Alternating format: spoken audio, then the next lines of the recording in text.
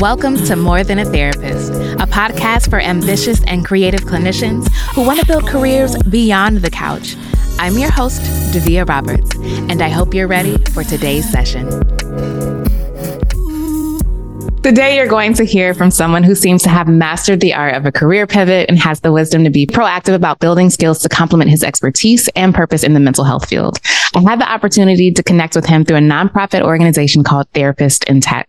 It's a community of clinicians who are in the tech space and for clinicians seeking to enter the tech world as well. And today, Dr. David Cooper is going to let you know exactly how he entered this space and steps you can take as well. In the past, he's created digital health apps for U.S. service members and veterans, and currently he's the Senior Clinical Strategy Director of Global Mental Health. In my opinion, that's a pretty big deal. And so I want to say thank you for taking time out of your schedule and joining us today. So welcome to the show. Oh, thank you so much. I love doing this stuff. Again, as someone who's been doing this for a couple of years now, the thing I love is helping people understand how to get, hey, there's this whole new, field that we can go into that's not research, that's not clinical work, right? It's a new avenue. And so I love talking with folks and helping demystify it a little bit. No, that's what I'm excited about, because your career isn't directly in tech. Like, you don't have the computer science or engineering background, and yet you were still out here building apps, doing website redesigns, doing free coding camps, all of these things that so many of us are intimidated by. And when I think about career pivots, and what I've heard from other clinicians is that there's an automatic assumption that in order to do this type of work or do any career pivot, you have to go back to school. And maybe I got enough debt. I'm not trying to go back to school. No, absolutely not. No. Again, I am 100% self-taught from the school of YouTube University. All this stuff. That's the wonderful thing about tech is, it's not like mental health where it's like you can only go to graduate schools. You can only find out this stuff in graduate schools and like certain texts and certain experiences. It's like, no, you can go on YouTube and watch a Facebook person talk about how they build products at Facebook. You can go on and watch, learn about, what's an API? How does that work? There's ways that you can sort of teach yourself all this stuff. And the graduate, their programs, like certainly those certification programs serve a purpose, right?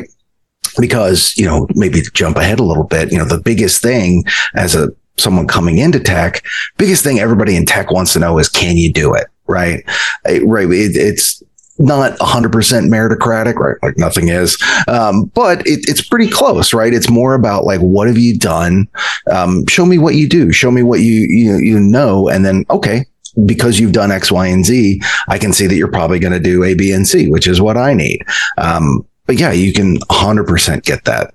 Self-taught, free, no need to take on any more debt, for sure. And I'm a proud graduate of YouTube University for many fields, so I appreciate that. It's very affirming for me.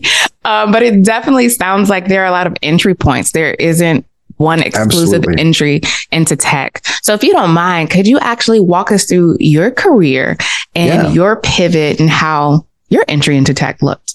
Yeah, absolutely. So, again, I didn't really start in healthcare at all, unless you count being pre-med and undergrad, like most folks.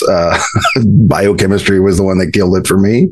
But, I graduated, did a stint in like politics, doing kind of tech adjacent stuff like websites and helping people understand this new thing called YouTube, back in the day. And then, but, you do that for a while. And like so many folks, you have that quarter life crisis where you're like, what I went to undergrad for is not what I like doing. So yeah, I actually went and saw a career counselor and like, help me understand what people do all day. Like a lot of stuff sounds interesting, but what does that involve? Like, listen to people tell you their problems for money sounds great, but what's the day to day like? But decided to end up going back, getting my doctorate. My focus was neuropsych and brain-based behavior. And, right as I was finishing up my internships, smartphones are coming out and I'm looking at my patients. I'm looking at these phones. I'm trying, hey, it could help them do X, Y, and Z and, help, compensate for some of those brain areas that have been injured. Man, I wish there were people in our field smarter about this sort of stuff because there's a lot of good we could do. I just got lucky through one of my mentors, knew a group out west, working for Department of Defense, building apps for service members, right? In the military, a lot of stigma around mental health, whether that's, personal or, it might impact my career. So we thought, how do we get the clinic to them, right? I used to tell soldiers, hey, on your phone, nobody knows if you're checking Facebook or learning about PTSD. Really, how do we get that information out to them and help them in a way? So I was lucky to work there, and that's really where, I started learning and teaching myself, how do you, hey, you're now in charge of building these apps. Oh, crap. I better figure out how you build an app. And, again, not like I knew everything going into it. It's sort of like when you're teaching and you stay 2 chapters ahead of the students in the textbook, right? I'm just watching videos, when I'm not working, I'm like watching videos. Okay, how does this work? I have a problem at work that day. I go home and I'm like, okay, let me find out a video on what is this and learn how to do this for tomorrow. So it was really great, right? We're building apps. We're teaching people how to use apps because, again, not something I was ever covered in my graduate program. And so, I kind of got to a point where I was like, great, I know how to build these things. I feel comfortable making an app, going from an idea to an app and putting that out on the market. What's the business model? How does this work? Right. I've got an app for suicide. That's good. I'm the government. It's free. What does that look like in the private sector? Like, you could put ads in it. Like, that's kind of creepy. How does that work? So I left the DoD and went and joined a startup where, great. I talked to hundreds of digital health companies, like not just mental health. We're talking remote patient monitoring and diabetes. And I got a really good understanding of how the business of, some of these digital startups work. And then, I got to a point where I said, okay, great. I know the business, but, I miss mental health. I want to go back to just focusing on mental health.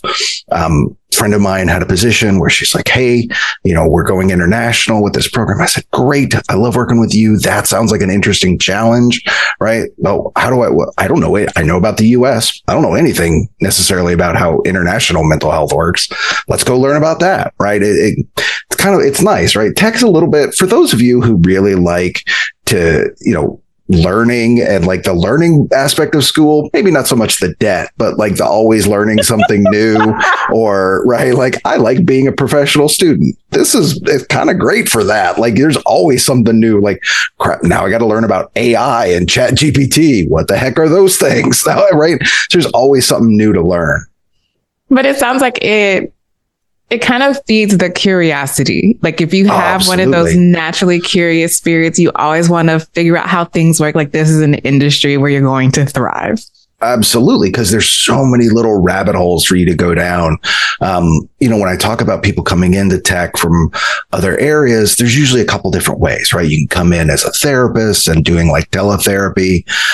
You can come in sort of one level above that and maybe like clinical operations and like helping recruit therapists. You can come in on the content side and writing evidence-based content. If you're more of like, hey, I'm more of a writer and less of a therapist, or I want to take a break from therapy. Great. Or you can come in on like the product or even like the data research side where you're bringing something like, oh, you're more of a research person. Great. We need someone to analyze all this data and tell us what the heck to do with it, right? There's avenues for all of that for you to kind of make your entry into tech. But I'm really curious because, of course, it's 2023. Tech and digital mental health, tech, the union is very solid right now. Like, we see it. It's here. It's not going anywhere anytime soon. But if we look back 10 years ago, I remember being in grad school and us having conversations about teletherapy and us having like arguments, debates, like, we don't know. No. It should always be right. And so there were so many debates around ethics. I'm wondering, for you during that time, did you have any reservations or fears around just the newness of tech and mental health, but also just, I'm about to go into this new arena? No kidding. I think there were some reservations, right? A lot of, when we work in the DoD and we would bring out these apps, a lot of people would want to engage us. Like, should we be doing this? Are we removing, the person, blah, blah, blah. I just saw it and I looked at it. I said, here is the need. There is money to be made off of this need.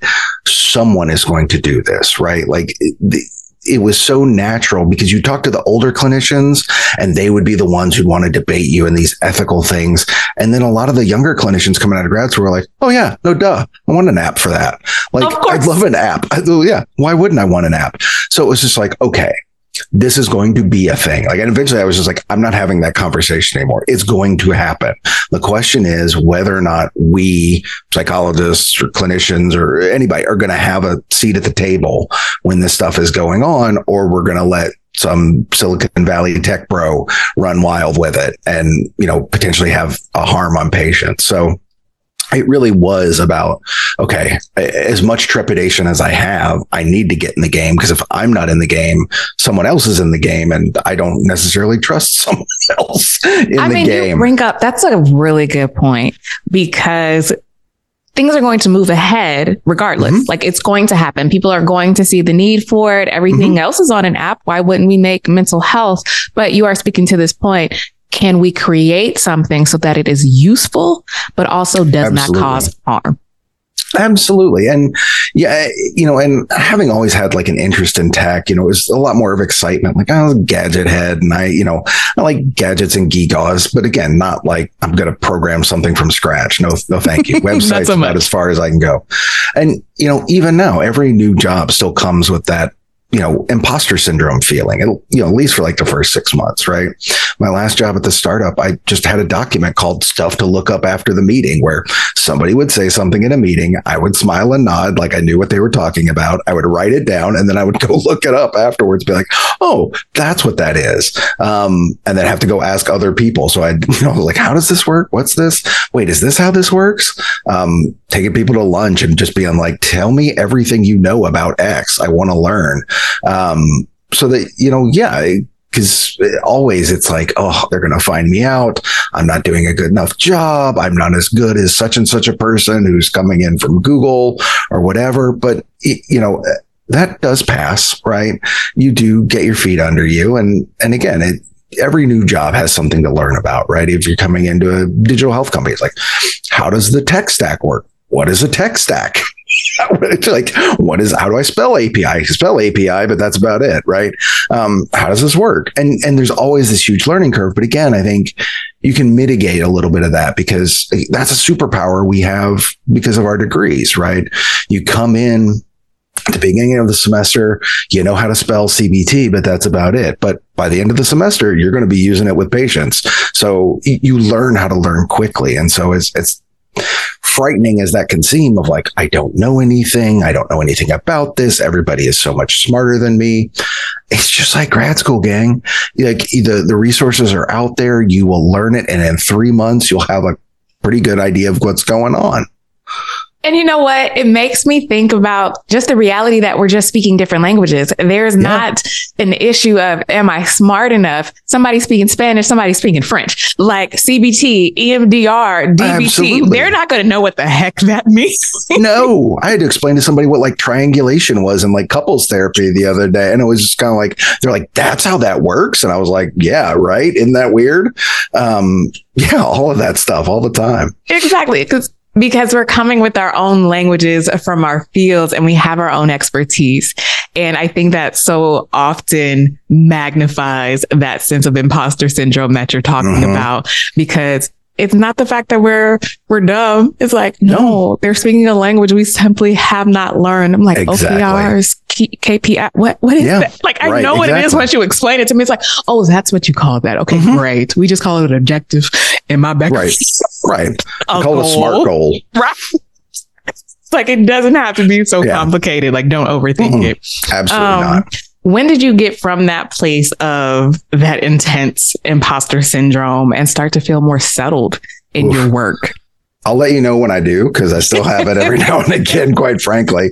And again, and I don't want to like sugarcoat it, right? Like, there's always that question of like, will I be taken seriously? Because I don't come from a STEM background. And hey, when I start getting taken seriously, I'll let you know, right? I still get underestimated. I'm still waiting on it. Yeah, no, I mean, the DoD job, my career history sounds good because I've come up with a good story about it. But, it took me like years to get out of the DoD job into a startup because it was hard to convince people that I knew what I was talking about. Yeah. Still don't always get taken seriously about product stuff. But, again, I think that can be good, right? What do they say? If you're always underestimated, that means they never see you coming, right? You can really deliver and show like, yeah, cool. You took a chance on me. Awesome. Let me show you how good I can be. And so many times people are like, wow, that's a lot more than I thought was going to happen. Right.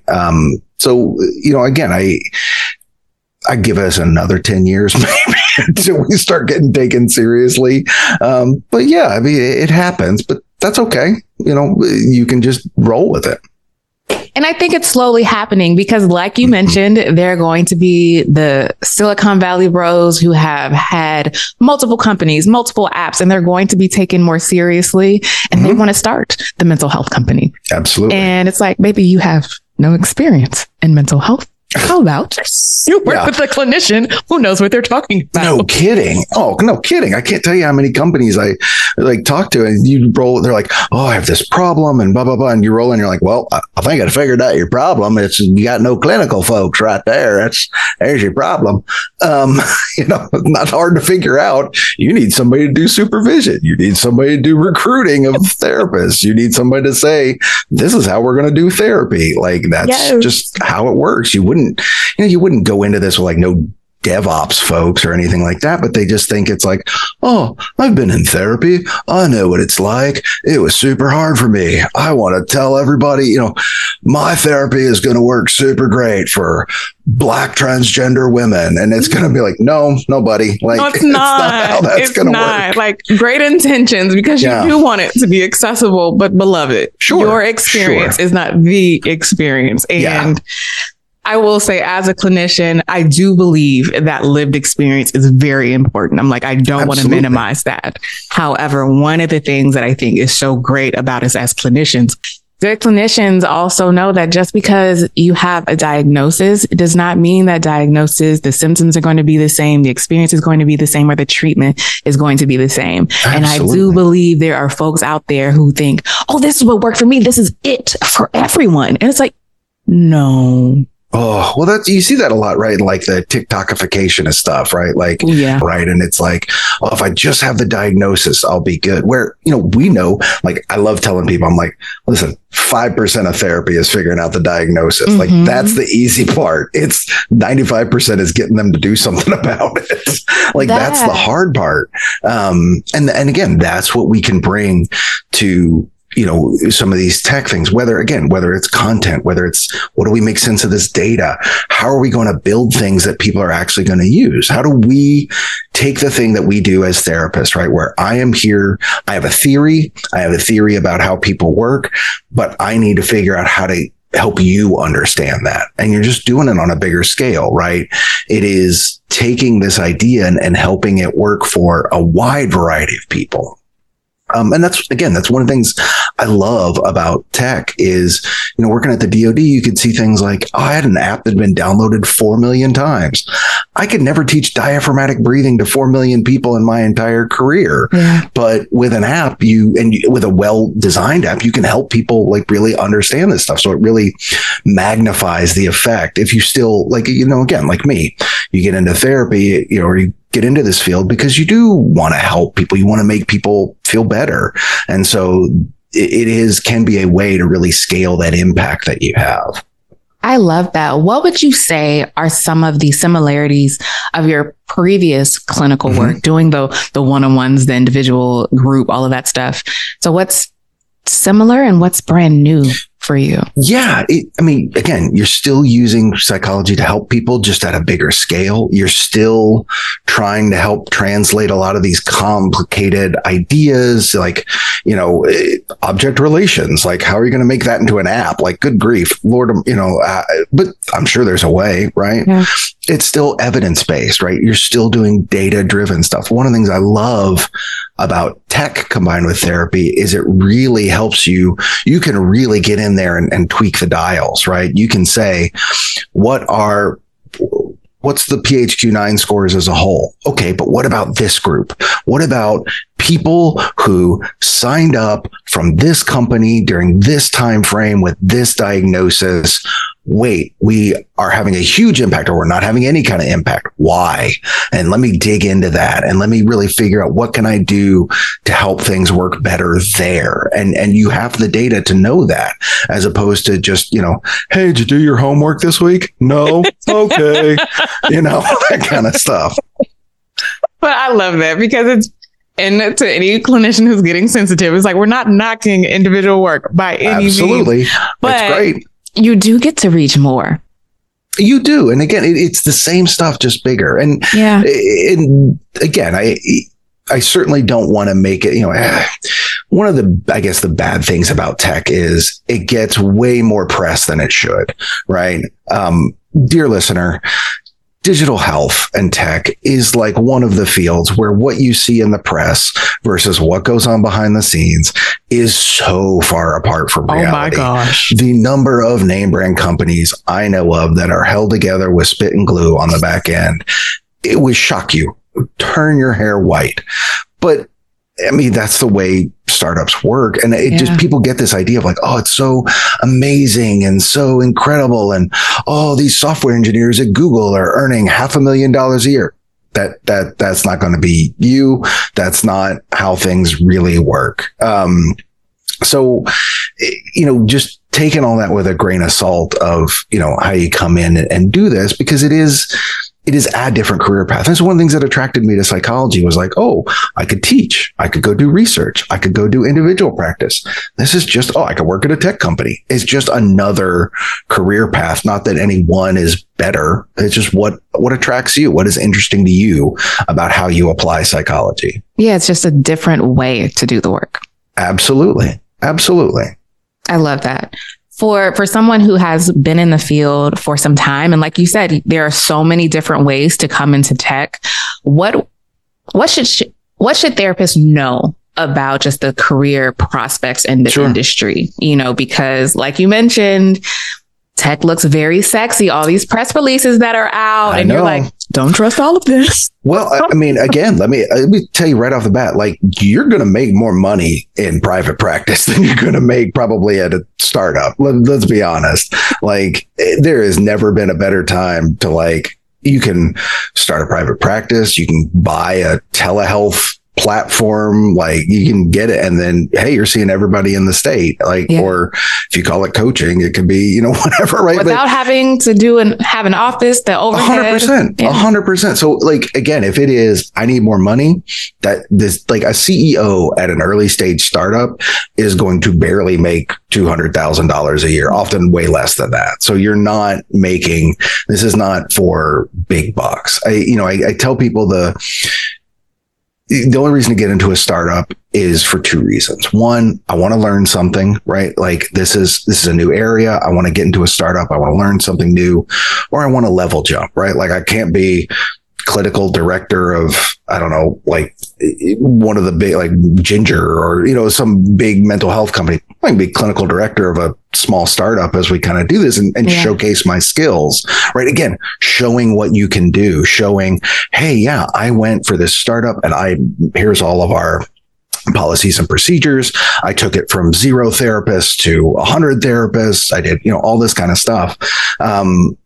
You do this because it's something different, because you like it and you're interested in it. Again, just like research or teaching or any of the other adjacent career fields that we do, it's like, I like this and I like this. I want to combine these things. Because you're also playing the long game in that sense, where how can I build these skills so that later in my career, I can pursue something that is impactful, makes a difference, and I also get paid, because that's nice.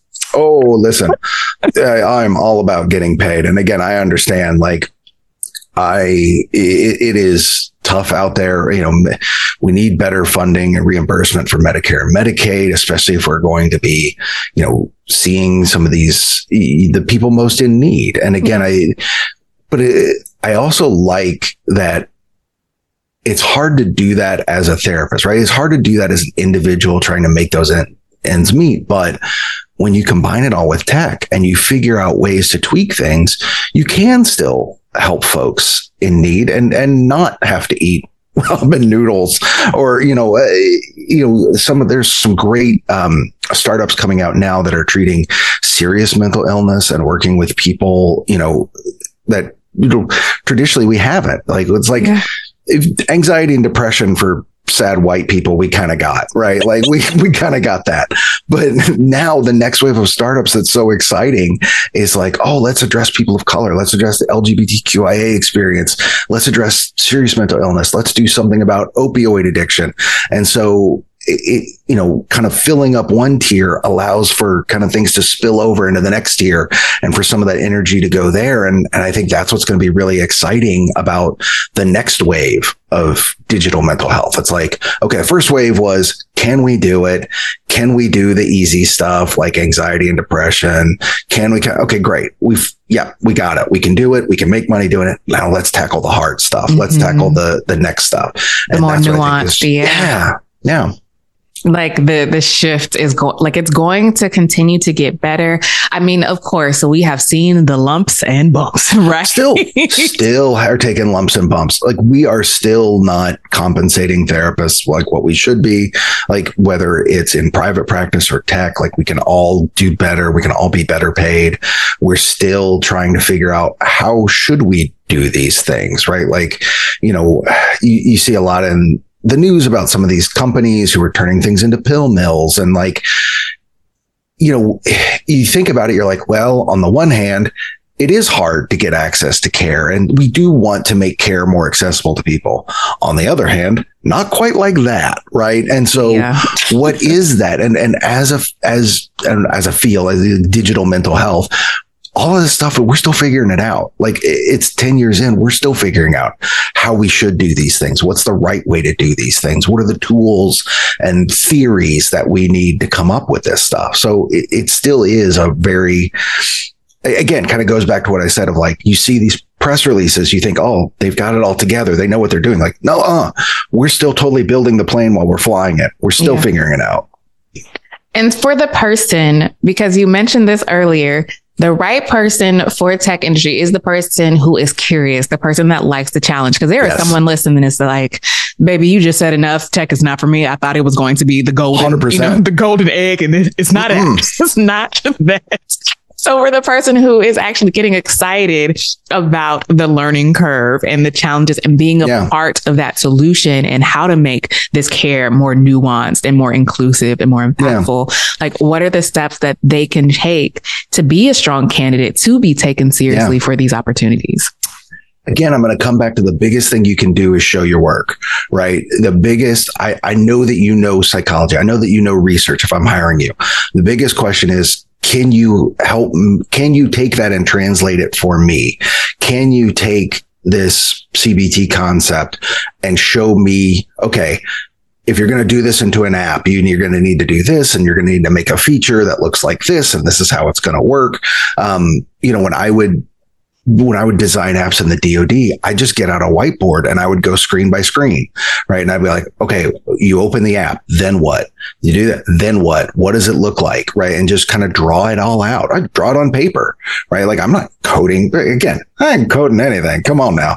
You got somebody else in development. I got a whiteboard and some Post-it notes. I got that, and I could bring in a developer and go, does this make sense? Because it makes sense to me.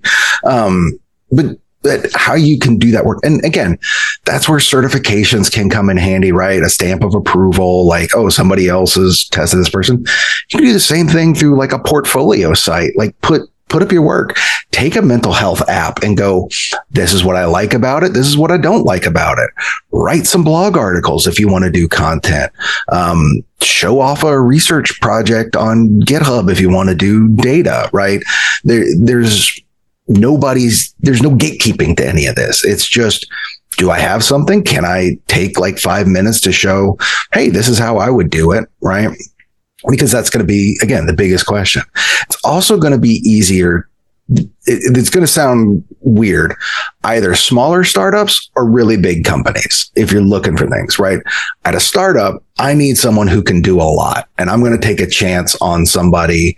They're more willing to take a chance. And like, can you come in and, I'm going to need you to do, I might need you to actually see patients and recruit and help us figure out our operations and do like weekly lunch and learns for our product team so they can understand stuff, right? You really become this manager of miscellaneous. That's why I used to like to tell people, I was like, my title says this, my real job is manager of miscellaneous. Like all the in between. Yeah. It's a whole host of crap.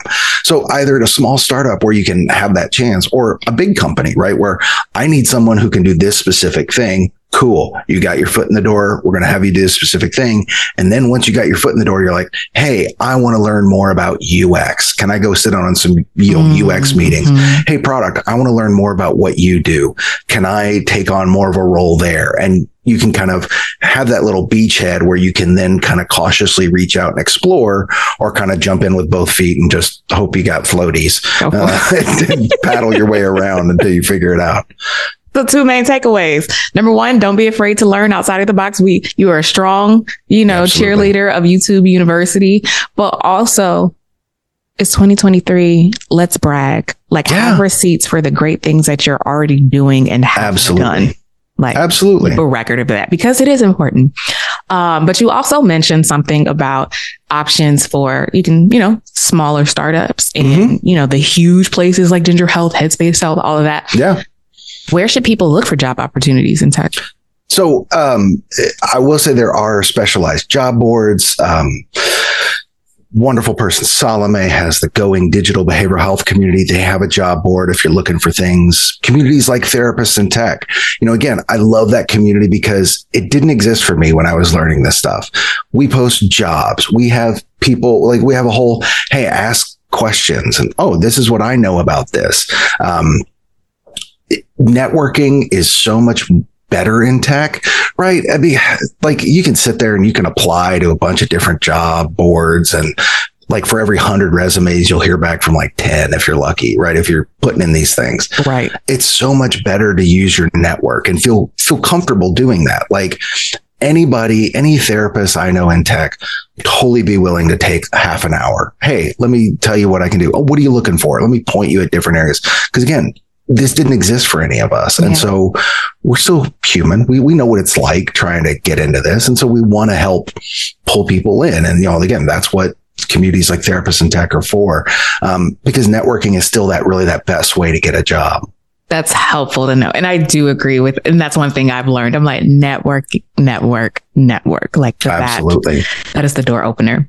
One of the last questions I have for you is, what is that one piece of advice that you would give to someone looking to make this pivot? The biggest, most helpful? The biggest, most helpful. It is not going to solve all of your problems. It is not as sexy and exciting as it looks. It's interesting. I think it's a lot of cool stuff we can do. We are not limited by technology anymore, right? I can think of hundreds of different tech ideas that we can do, but we're still figuring out how to make it all work as a business. So the whole field is still kind of this nascent area where we're all figuring it out as we go along. So if you're okay with chaos, if you're okay with learning, like, if you kind of think tech is interesting or want to see what you can do as far as scale, then it's probably for you. And there's lots of different stuff you can do. But yeah, it's certainly not as a cure-all as it may seem. But that is so open and honest. And that's what we need to hear, because I know that there are so many people who are burnt out due to just problematic systems in the mental 100%. Health field. And they're like, I need something else. Like, something else is going to be better and it's guaranteed to be perfect. And it's like, wait, let's not be unrealistic here. Nope. These systems all involve humans. Okay. So There are going to be challenges. And so just being realistic about what tech has to offer. So I appreciate that. But before I let you go, I want you to join me for the hot seat. Let's do it. I'm ready for the hot seat. You ready? All right. The hot seat is our final segment where I ask 10 rapid fire questions and you reply with the first thing that comes to mind. You said you ready. You ready? Let's go. All right. First question. Dogs or cats? Cats. I got one next to me. TikTok or Instagram? TikTok all the way. The algorithm has got me. What would be your dream career if you weren't in mental health? Woodworker. Wow. Well, there is something about it, like, especially, again, we're talking about getting into tech. There's something about it at the end of the day where you're like, I have made a thing, right? Or even like therapy, right? You're like, I put in this many hours a day. This is what has resulted, as opposed to I answered 100 emails. I talked to 3 different folks, yelled at 2 about their homework. I don't know if I made a difference today. Understood. But, yeah. You have the final result with the book. I have a thing. Okay, let's see. What's the most challenging thing about your work? Staying on top of everything. Again, it is always something new, always something learning. So unless you're dead curious, it can just feel like drinking from the fire hose. What's the most enjoyable? Always learning something new, drinking from the fire hose, right? It is both the challenging and delight. Should listeners join Therapist in Tech? 100%. Absolutely. It is free. It is full of nice human beings. We have over 2,700 of us now, from everybody from grad students to people who's in the field for years. Please come and join. Okay, let's see. What's one skill you think therapists should build if they want to pivot into today's tech market? Learning how to explain something on paper for other people. And by that, I mean, not just like we would to a patient, but how are you going to help explain this for a developer in the way that they might need to understand it to build software? How might you explain this into a designer of like, I need a button here that says this? And, how do you explain these ideas to other people? How could they build that skill? Again, there are tons of books on like software writing. If you're doing that, you can, learn from, there's different YouTube videos all about, developing software products. So just go watch some videos and come back to me and I'll give you some more to go watch. Awesome. Best tip for salary negotiation? Ooh, best tip for salary negotiation. Know your ranges, right? Know what's realistic and know what's not. Go to folks like Glassdoor. We're working on it at Therapists in Tech. We've got a survey going, for folks. So, but just do your research, right? Yeah. So know what is realistic to ask for and know what's not, right? You don't want to come in and be like, I'd like $1 million, please. Next cool. Candidate. We all would, but you ain't going to get it. Okay. The last question. Have you finished your notes this week? I do. I tell you what, I do a Monday morning, here's what I need to accomplish this week, and a Friday reflection. So as soon as we get off, I'm going to do my Monday morning notes and plan out what are the 3 big rocks I need to hit this week. And then we'll see if I've achieved them on Friday. I don't know if I will, but I'll try. Well, I'm wishing you good vibes. But before we say farewell, how can people connect with you online? I'm on LinkedIn. You can stalk me on LinkedIn. I'm pretty easy to find.